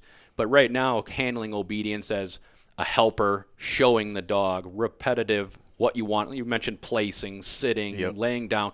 Keep going through those plays. But if the puppy says, I don't want to sit anymore, being patient, helping, showing. We feel when they hit around 8 months is the time we can go, all right, they're turning into teenagers, right? They're starting to give some kickback. They're starting to get their opinion on things. So then it's time to start going, all right, I've been showing you this whole time how to do all these things. Now I'm going to slowly start being a little more persistent on how long you do it, how fast you do it. And then once again, we have a couple months that we go through, because I always say to people, this isn't military school. It's about keeping them happy, positive, and to start showing them it's in their best interest for praise. They're going to get some birds. Something good's going to happen by complying. And the collars today, especially with the Sport Dog brand that we use, one thing we have, and I will say some dogs can go younger age, and one thing they offer now is these levels that are lower than ever before. Mm-hmm. And I think a lot of people still have this fear of the shock collar. Well, I don't even like that word anymore. It's not a shock collar. It's a remote collar.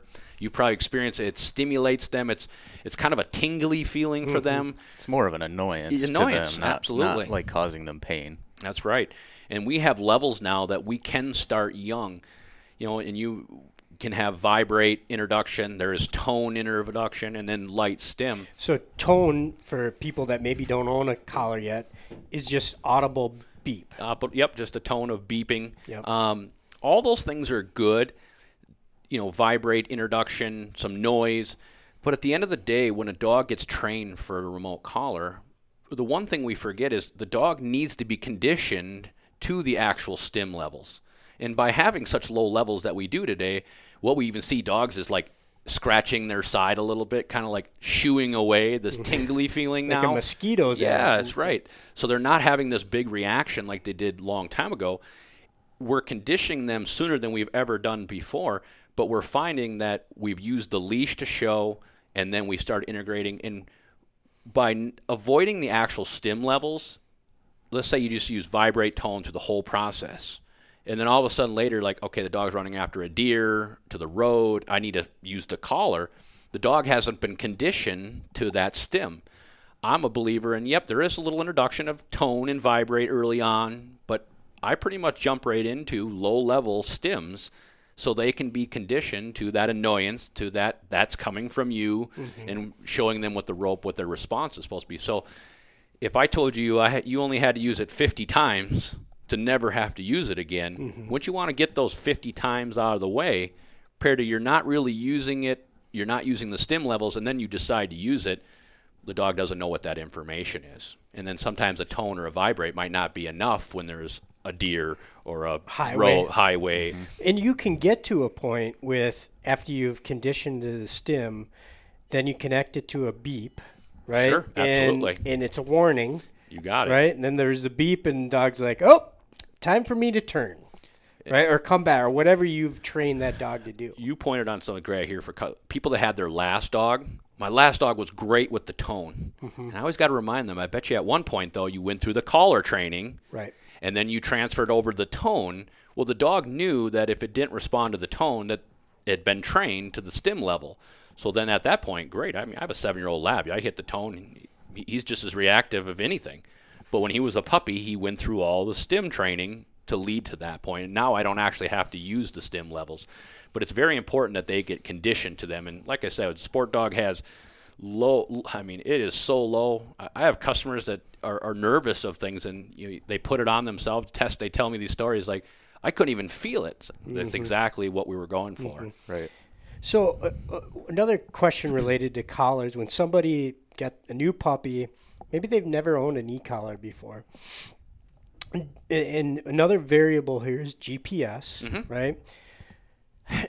Does a person need to own, say, 2 levels of e-collars? Like one for training that's really low functionality, just immediate stim, and then maybe a hunting with different bells and whistles?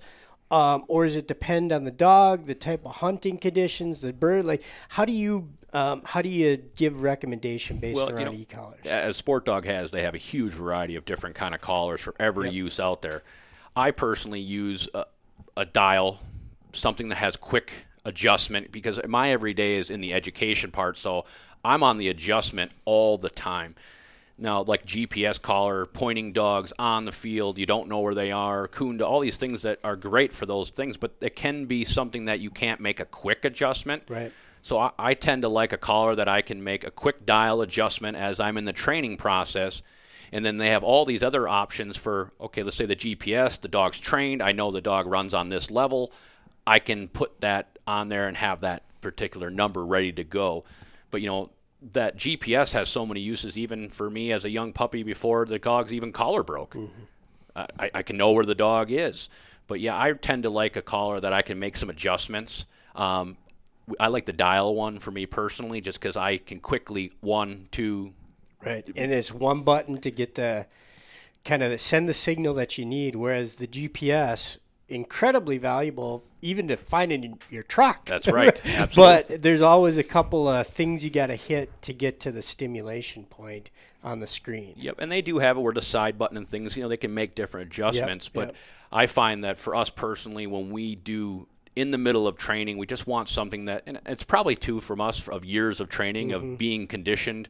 I don't want to say old school, but the dial has been our go-to way of making adjustments. So for me, I can handle that transmitter without even looking at it. I know where I'm at. So it's probably a lot that where there are some people that are comfortable. They can look at it quick, make the adjustments. It's probably for me just kind of a habit of how I've been training for so long. But there is a different collar for different situations, just like the GPS. Great for hunting, but might not be the right tool for just going outside in the backyard and doing some training or going for a walk. Might be kind of overkill in a sense. So a lot of customers will buy that GPS model for their actual hunts and a little more lower end collar with a dial for just living normal life. And that's what I've got the Tech 2.0 for hunting scenarios with the GPS component, particularly nice with a pointing breed. Absolutely. But for daily, exercise and training, the 1875, which is the beeper upland version of the sport dog. But then there's, the kind of the next level of basic that is what you use. And I can't remember is it 1825? 1825, yep. It will accomplish everything you need. Absolutely. For multiple dogs. I like the dial. That's just something I grew up with. But you can run multiple dogs. You can run beeper collars, launcher baskets. There's just so many things that that collar can do. And for me, I think it's any person training a dog, the more you can simplify it for the training process and then moving into those GPS collars once you're a little more of a finished stage. Right. Unless you're using it just to know where you're. I know I've had a 5-month-old dog. It's like I had the GPS on just so I knew if that puppy got out of my sight for 1 second, I could have that device go, oh, nope, he's just 25 yards over here. Incredible peace of mind that comes with a GPS e-collar. Oh, absolutely. Priceless, really. Yeah. 100%. Water. Jump to water? We haven't done any of that, obviously. It's been frozen solid here. So his water introduction's been a couple baths at this point. I'll give you that. Yep. Which I guess he's acted positively towards. Okay. He's willingly will walk in the bathroom, in the shower. Doesn't react to that negatively. So I guess that was a question too. Is that something, as a new puppy owner, obviously, I mean, should people just be using the scented wet wipes to clean the puppy up? If they have an accident in the crate, they naturally smell like dog urine. And I've always gave a dog a bath at a young age. I mean, it's making the conditions right. If you're going to give them a bath, comfortable water, right, making it so it's not miserable for them. But the best way to get any young puppy would be, especially in your situation now that spring's coming, you need to almost be protecting that puppy from going in the water. Ice is starting to recede. There might be an open pond. That puppy's maybe been on, some people have been out in the fish house with you all winter, running out on the lake at your cabin. Well, what's going to happen when all of a sudden you show up a few months later and the water's open and that puppy goes running down thinking it's heading onto the ice, and now it's open water. So I always recommend, especially in your situation, that you keep that puppy out of that water until you would go in with your bare feet and not be uncomfortable. So that's step one. 2 would be finding yourself an area where it doesn't get deep fast. So some sandy, not rocky, but sandy bottom. I know a place I've always used low to me. I mean, I can go out 100, 200 feet, and it's not more than past my ankle. So what I like to do is condition a young dog every day. You're going to pick here now. You're going to get, the water's warm enough where I'd go in. Start just walking up and down that shoreline and picking those days where there's not a bunch of wind coming in, blowing, waves. It's it's calm. You're like, I got to go this afternoon. It's so warm out right now. Finding that shallow spot and just walking up and down that shoreline, letting that puppy, no pressure. I think that's one thing that happens. Some people pressure their dogs using the retrieve, throwing a stick in the water. Well, you're using the retrieve then to pressure that dog to make its first water entry. I want to see your puppy go a few days, and this could happen on the first time, and it might happen on the 5th. You're walking back and forth, just letting the dog run in the water, and then you might start slowly going out a little further and a little further.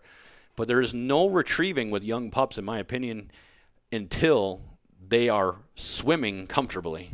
Because otherwise you're using that retrieve to pressure them to make their first water entry. And a lot of puppies, they'll kind of go, and then, especially if they grew up in the wintertime, they're not expecting to go down as they enter the water. So finding that shallow spot, warm days, making sure that you're not pressuring that puppy. And most puppies, labs especially, they'll just take to the water. And you might be there the first time, and he runs right in there and starts swimming around like he's been doing his whole life. Then I'd say, all right, grab your dummy and start throwing some retrieves in the water. Okay. But, yeah, finding that spot, I think, is your first step.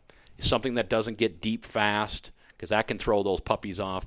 And get that puppy condition. And it might even take you and the family kind of getting out a little deeper. Maybe at some point one of you kind of out enough where the puppy's going to swim. And a lot of times when they make that first swim, I'll let them come out, and I'll kind of guide them right back in, try to get them to go out so they're not feeling overpressured. And then some of them just make it so easy on it, they just naturally go in and jump in and start swimming around. But save that retrieve for when the puppy's comfortable swimming in the water. If you're still seeing puppy paddle, that dog is going to not see that retrieve by splashing its feet with everything cut off visually to what you threw. Okay. And then all of a sudden now the puppy tried to go make a retrieve, failed. Well, not only did you fail swimming, you also failed to retrieve as well. So there might be more hesitation down the line because that one time when I didn't get that retrieve. That's an important one because everything has been like, okay, do this at 5 months, do this at 8 months. This isn't necessarily in age. This is like all condition driven. Conditions, yeah. So if it's, like you mentioned a couple times, it's warm out, you just got done with a training session, and you go in the water, that feels good. It feels good. Feels good to you, feels good to the dog, Absolutely. and they're not going to be intimidated by doing that. And especially in the spring like this, the water, or even fall, the water can still feel comfortable, but how did the air temperature hit the puppy? It was windy, the puppy got chilled, especially in the fall that happens. The water was warmer than the outside air temperature, so as the puppy had a good time swimming, but then when it came out, it was kind of like coming out of the shower and without a towel, you're cold. That same thing can happen to them. So you're right. It's not about if you get a young puppy in the summer when it's warm, you can start it as early as 8 weeks of age.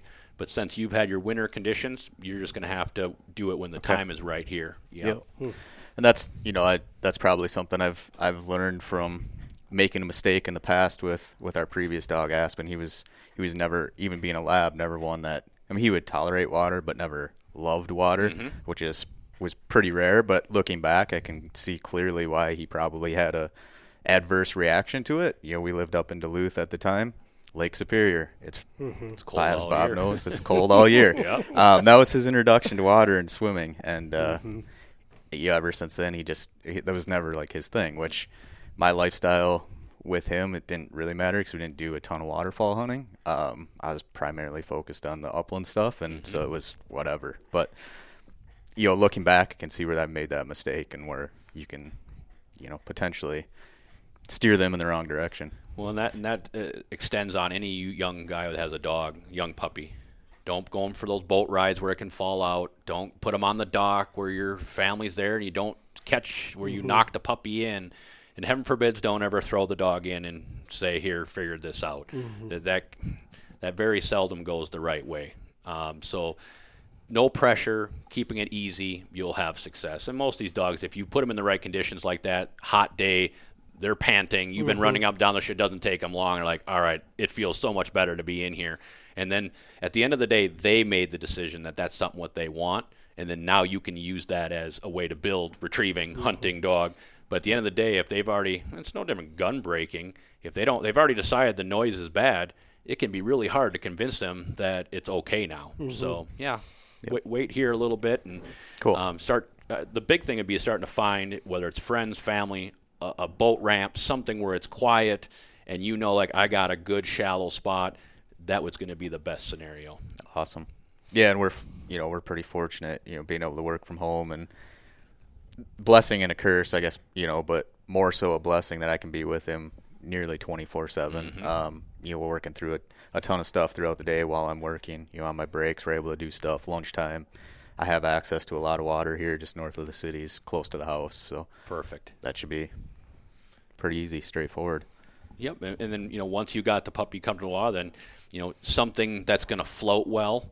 Right, if you throw a dummy out there that is, and I'm not a stick fan because a stick is hard for them to see, and it doesn't always help on the retrieve. Giving them a dummy with some color. Most dogs see blacks and whites and shades of gray. Normally, those blacks and whites are their dominant of what they're seeing. So if you're throwing that on the water, if you got a dummy that's got good black and whites or good color to it, or something that's going to float and ride high in the water, is really going to help that puppy make that retrieve a lot quicker. Okay. Compared to water's new, they seen a splash, but they kind of really have lost that item out there. That can really hinder their confidence. And just like any retrieving, you mentioned in the house, in the yard, kind of the same thing. No matter how far you were throwing it on land at home, back up. This is new. I'm going to go easy, short, and I'm going to might not take as long, but always rebuild the short retrieve and then longer and longer. That can really help build their confidence as well. Sure. Cool.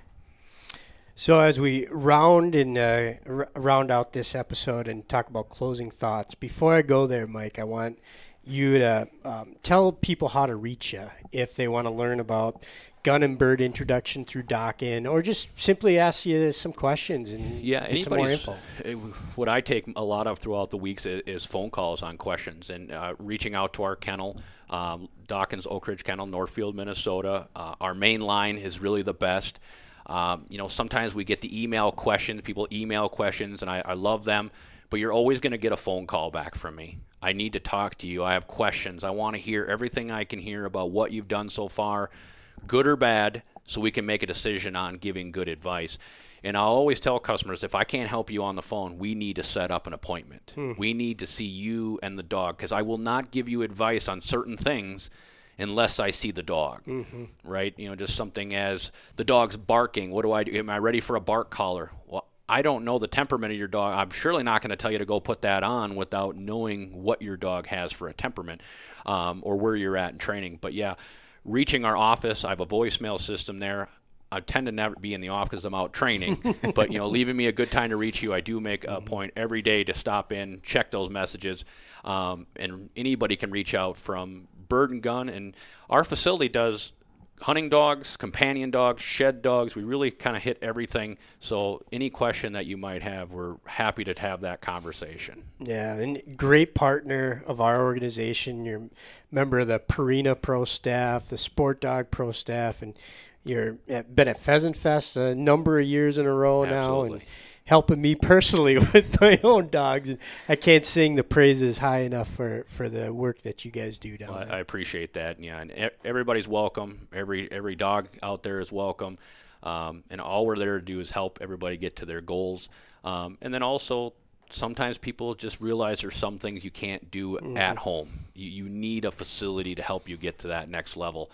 And there's all levels of training that a lot of people do a lot on their own, but they hit a spot and they're making the right decision of making a phone call because they go, I don't want to screw this up. I've gone this far. And sometimes just a 10, 15-minute conversation puts that person at ease and go, okay, I am on the right track. I am making the right decision. Or did you think of this, that? Oh, no, I wasn't. And that can open up a whole different situation and just put the dog in a better position to have a better future. Yeah.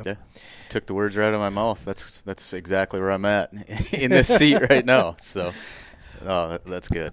Well, thanks for sharing all your expertise. Absolutely. I'll ask you guys to think about if you have a closing thought. As I think back on our conversation,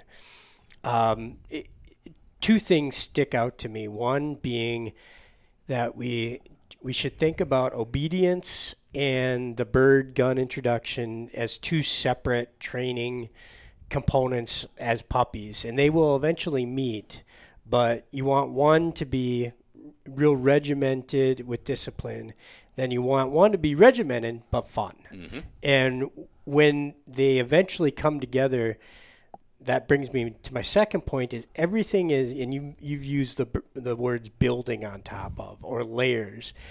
You're setting yourself up through the process of training where you're leading to where they do marry together, but you got to achieve those layered steps first before you can start getting to the bird or the dog that's perfectly handled, sitting right next to you with the bird in their mouth, ready to give it up to you. I mean, that Absolutely. You're shaking your head that resonates. Absolutely, right? It's a process, and these young dogs need everything broken down into little pieces, and there's all these different angles, and then at the end, it's all about bringing all those things together. And I feel that if a dog gets too much thrown at it too fast, or people think, well, it's this old, this is where I should be. every dog's a different dog. You know, I always say every dog's a custom car build. Mm-hmm. I mean, you can have litter mates, and you're going to make decisions based on how they were brought up, the exposure they had as puppies, and just at the end of the day, their own personal way of doing things can really dictate that path. But yeah, absolutely, it's definitely a process, and we're always here to give great advice. And for our customers that maybe don't have the resources or they don't have the time, that's where we come in and help get that family hunting dog as a finished product. Yeah, right on. Logan, as you think back on our conversation, anything that we've left unanswered for you or closing thought you have in mind? No, it's been a great conversation, and like I said, I really appreciate being able to pick Mike's brain and gain his expertise. There's a little bit more. I mean, he brought up some things that maybe I hadn't thought about as someone who's trying to train a dog on my own. That would make me think about bringing it to a professional trainer. There's just, as you touched on, there's a lot of layers. I've really enjoyed, for lack of a better term, foundational type training as a puppy. Crate training. The basic commands. Like, I've really, really enjoyed that process. I'm at a point now where, we're starting to like overlap some of these things, continue to build on the foundation that's been set. It's something I really enjoy doing and watching, but I can see where having this expertise will really help set us off in the right direction. Right. Maybe for your closing thought, Mike, as you're thinking about the listeners who are dog owners rather than trainers, what would you recommend they ask of a trainer when they're trying to determine if, is getting some help the right move for them? Yeah, I mean, kind of going back to the bird and gun, it's really hard for somebody, unless they have the right situation, to replicate what could happen in a training facility. But anything past that, I mean, if they have the time and the energy and the will to do it, it's dog training is just repetition, showing them, teaching them, and repeat. So that bird and gun, unfortunately, is one thing that's really hard for someone unless they have the property and a crate full of birds to really, and it takes two people to do the bird and gun. There's one person handling the dog and one person handling the gun and the bird. So number one, having these supplies, having the resource of somebody to help you every day, and that's the upside of that one program, of all programs that any trainer does out there, is that bird and gun introduction. Yeah, right on. As a person that's gone through some of it, I absolutely feel passionately about whether you do it yourself or with a trainer, do it, have a plan and execute it, because that's where you can make a big mistake. And there's a lot of dogs out there that really help an owner make things go pretty smooth. And then there are just some dogs that don't flow as easy, and owner gets put in a position like they don't know which direction to go. And if you ever feel like you're in that position, that's the best time to get a hold of a professional trainer and start asking questions. Or even, just a buddy that's gone through it a number of times. My buddy John Zeman's helped with a number of my dogs, and just somebody that has that experience, whether they're a pro trainer, but just somebody that's gone through it where you don't make a mistake. Yeah, he's been there enough times that he was able to go, yep, I've seen this. Yep. I know exactly Let's be cautious here. And this is the plan we need to do right now based on what I'm seeing. And that's where getting somebody that's handled a lot of dogs. And you guys might own 5 dogs your whole life. I can train 5. We see 50 dogs a day that are being worked. So you're seeing all these different things coming together. And that's really the benefit of getting some help with a trainer if you really are in a tough spot. If the dog's got a lot of natural ability and it's giving you things, I say celebrate that situation, because my world is the ones that are not just giving it to the owner. They normally need a little bit of help. Yeah. Good advice. Thank you very much, Mike, for joining us. Absolutely. Anytime. You can find Mike at Dawkins Oak Ridge Kennel. Look it up. It comes up on Google real instantly. Absolutely. And for the number, it's 507-744-2616. That's the main line that'll get you to our office. Always somebody there to answer the phone, or be able to get you to I can get you a call back. Perfect.